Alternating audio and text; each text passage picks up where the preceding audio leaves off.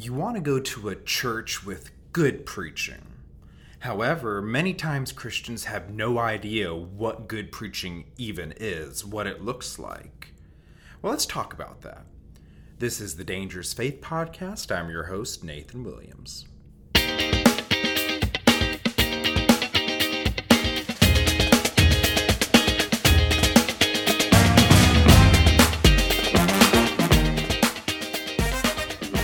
Good preaching has a couple things to it.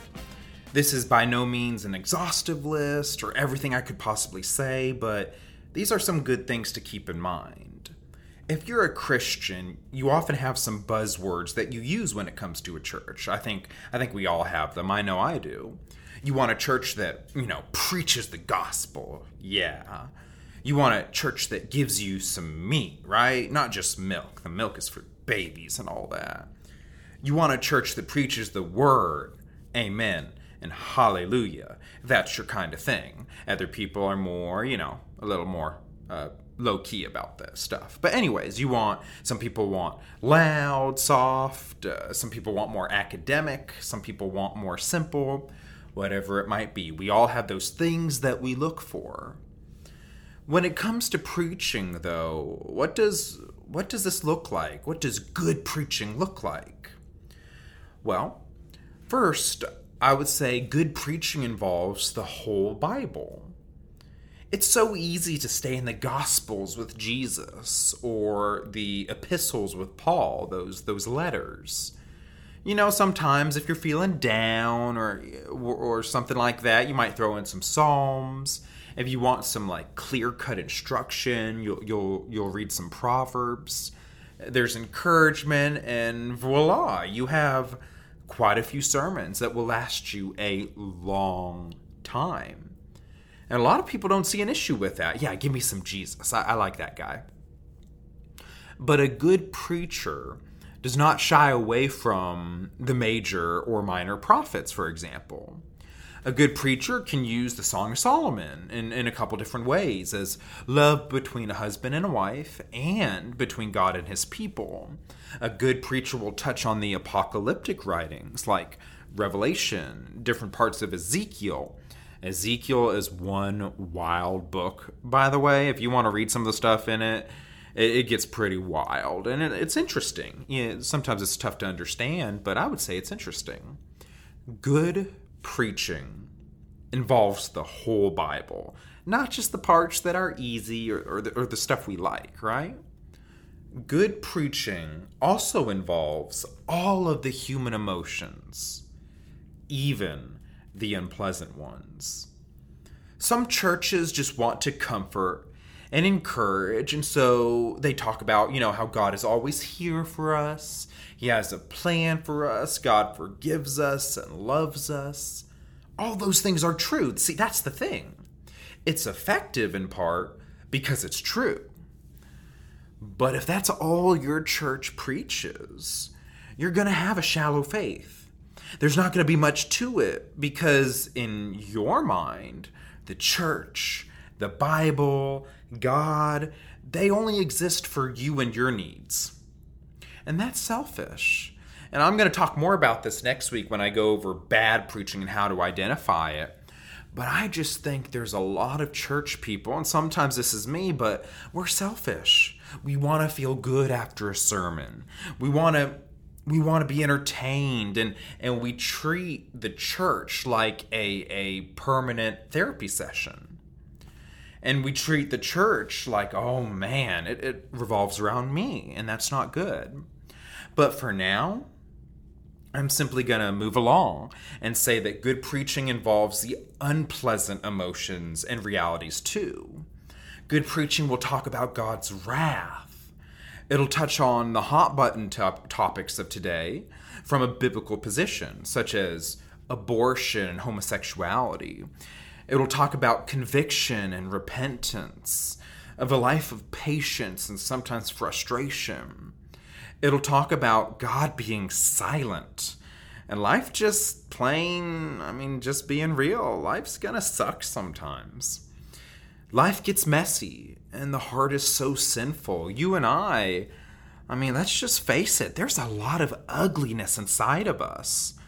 And good preaching dives into all of that. And not just the stuff that gives us the warm fuzzies, right? We're not going to leave every sermon being like, wow, I'm just the hottest thing since, I guess, hot things. I don't know, warm bread. Okay, that's a bad example. I don't think I should have gone with that one. But whatever. Hot butter knife. I don't know. Good preaching balances explaining, illustrating, and applying. Now, okay, for some of y'all, you're like, this is getting technical. I don't like this. Let me just walk through and see if we can follow a little better. I get this from Dr. Bryan Chapell's book, Christ-Centered Preaching. And it's a classic, and I'm going to dive into what that means. First off, a good preaching, a good expository sermon starts with explaining. You take the text and you want to read it appropriately. You kind of want to know what's going on. You want to know the setting, the audience, kind of just background information, right? And then as you read the passage, you kind of go over in a good amount of depth at times just what it means. You talk about the author and what's going on. And then after the Bible is explained, whatever passage you're preaching from is explained, you have to decide, okay, what truth am I going to focus on that comes from this passage, right? So now, after explaining, you go to illustration.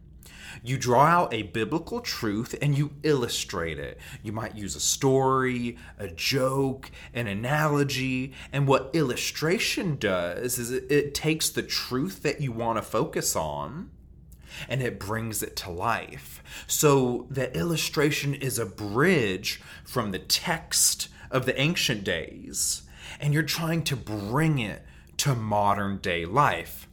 So you want to paint a picture so that people can say, oh, okay, this is what you mean. This is what the text is talking about. And so you're focused on the truth of what's in the passage.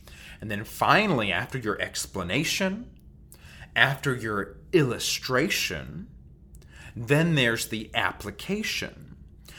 And so what's the application? Now that you're to the truth of the passage, whatever the pastor decided to focus on, now how do we apply that truth? What does that mean for us this week? And so maybe it's something practical. Be patient. Go take out the garbage. I don't know. Sometimes it has to do with our heart. We have to change our attitude, the way we look at things. But application focuses on how we think, act, speak, and feel. It's very practical. And so that's an example of what he's talking about. Bryan Chapell, his book Christ-Centered Preaching, a good sermon will contain these elements. It'll talk about the text, God's word. It'll talk about the truths that you want to focus on from that text. And then finally, how to apply these truths in our everyday life. Explanation, illustration, application. So I'll give an example. If a preacher is preaching on, let's say, Genesis and the story of Joseph, you start off with explaining, right? So you might talk about kind of what's happened up to that point, kind of background information. You might talk a little bit about Moses. A lot of more conservative scholars believe Moses wrote Genesis. You might talk a little bit about, God's plan for Israel, the Hebrews. So you might go into some of that. And then Joseph, himself, he was a brother. He had lots of brothers. He was kind of prideful and arrogant. He suffered a whole lot in prison, and then finally he rose to be the second most important person in Egypt. And so you kind of explain that story, right? And then after that, you move on to the illustration. So you pick a truth or a couple from that story of Joseph. Maybe God's sovereignty. That's a big one. God was taking care of Joseph. You might talk about what's another truth? The value of being patient. How God was patient with Joseph. How Joseph patiently obeyed God in Egypt, and he was faithful, and he had a good character. And you might focus on those truths and why they're important, right? You might tell a story, you might tell a joke, but you're moving from explanation to illustration. You're trying to bring the story to life, right? And then finally, you'll go to application. So there's lots of application in the story of Joseph. You can talk about, how God remembers us, how God keeps his promises, how God never leaves us. And so that might be some encouragement for us. You might want to talk about the need for character, because Joseph actually rejects the advances of Potiphar's wife. Potiphar's wife tries to sleep with him, and he says no. So Joseph had character. You might want to talk about the need to be obedient and holy even when you're suffering. Joseph did that when he was put in prison. All of those things. And so you'll talk about application, right? So good preaching will do those three things. And you need all three. If you don't have explanation and you just dive into, do this and do that, well, it becomes legalism. Just do this. Just because I said so. It might become a little selfish. You'll be like, the sermon's all about me and what I need to do and how I can feel better. If there's no illustration, you might lose people. You'll be talking about the text one moment, and then the next moment you might say, so go out and be patient. And if there's no bridge there between the text and the application, you might get lost. Be like, okay, why? What truth are we even talking about? So that's why you need illustration. And then finally, if there's no application, sometimes we get lost. We'll talk about, the goodness of God. We'll talk about how Joseph just had such great character. Okay, I'll see you next week. And you'll be like, well, what was in it? Like, not what was in it for me, because that's a selfish way of phrasing it, but what do I do with this? How do I live? And so you need application to keep things practical. We want to be transformed in the way that we live to be more godly, right? But anyway, so that's a good mark of a healthy, whole sermon, right? Explanation, illustration, and then application. And then finally, the last thing I'll cover in this episode is the exact title of Bryan Chapell's book, Christ-Centered Preaching. Good preaching is Christ-centered and always brings you back to the character and work of God himself. All good preaching leads you back to God. All good preaching is God-focused. So at the end of the sermon, you need to be able to answer some of these questions I'm gonna throw at you. Where's the gospel? Where is our sin and God's goodness? Where is God's character, who he is, his nature, his very being? Where's the Trinity? These are all good questions to ask, because a good sermon will answer them in some way. Maybe not every question you might have, but it'll definitely be God-focused. Well, anyways, that's all I had for today in this particular episode.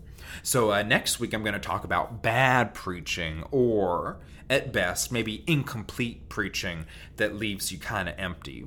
So we're now going to move on to our devotional for today.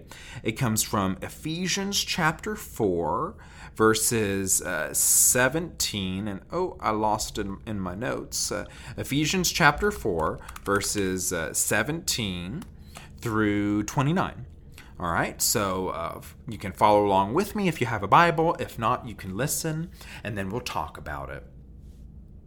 The words of Paul. So I tell you this, and insist on it in the Lord, that you must no longer live as the Gentiles do, in the futility of their thinking. They are darkened in their understanding, and separated from the life of God because of the ignorance that is in them due to the hardening of their hearts. Having lost all sensitivity, they have given themselves over to sensuality, so as to indulge in every kind of impurity, and they are full of greed. That, however, is not the way of life you learned when you heard about Christ and were taught in him in accordance with the truth that is in Jesus. You were taught, with regard to your former way of life, to put off your old self, which is being corrupted by its deceitful desires, to be made new in the attitude of your minds, and to put on the new self, created to be like God in true righteousness and holiness. Therefore, each of you must put off falsehood and speak truthfully to your neighbor, for we are all members of one body. In your anger, do not sin.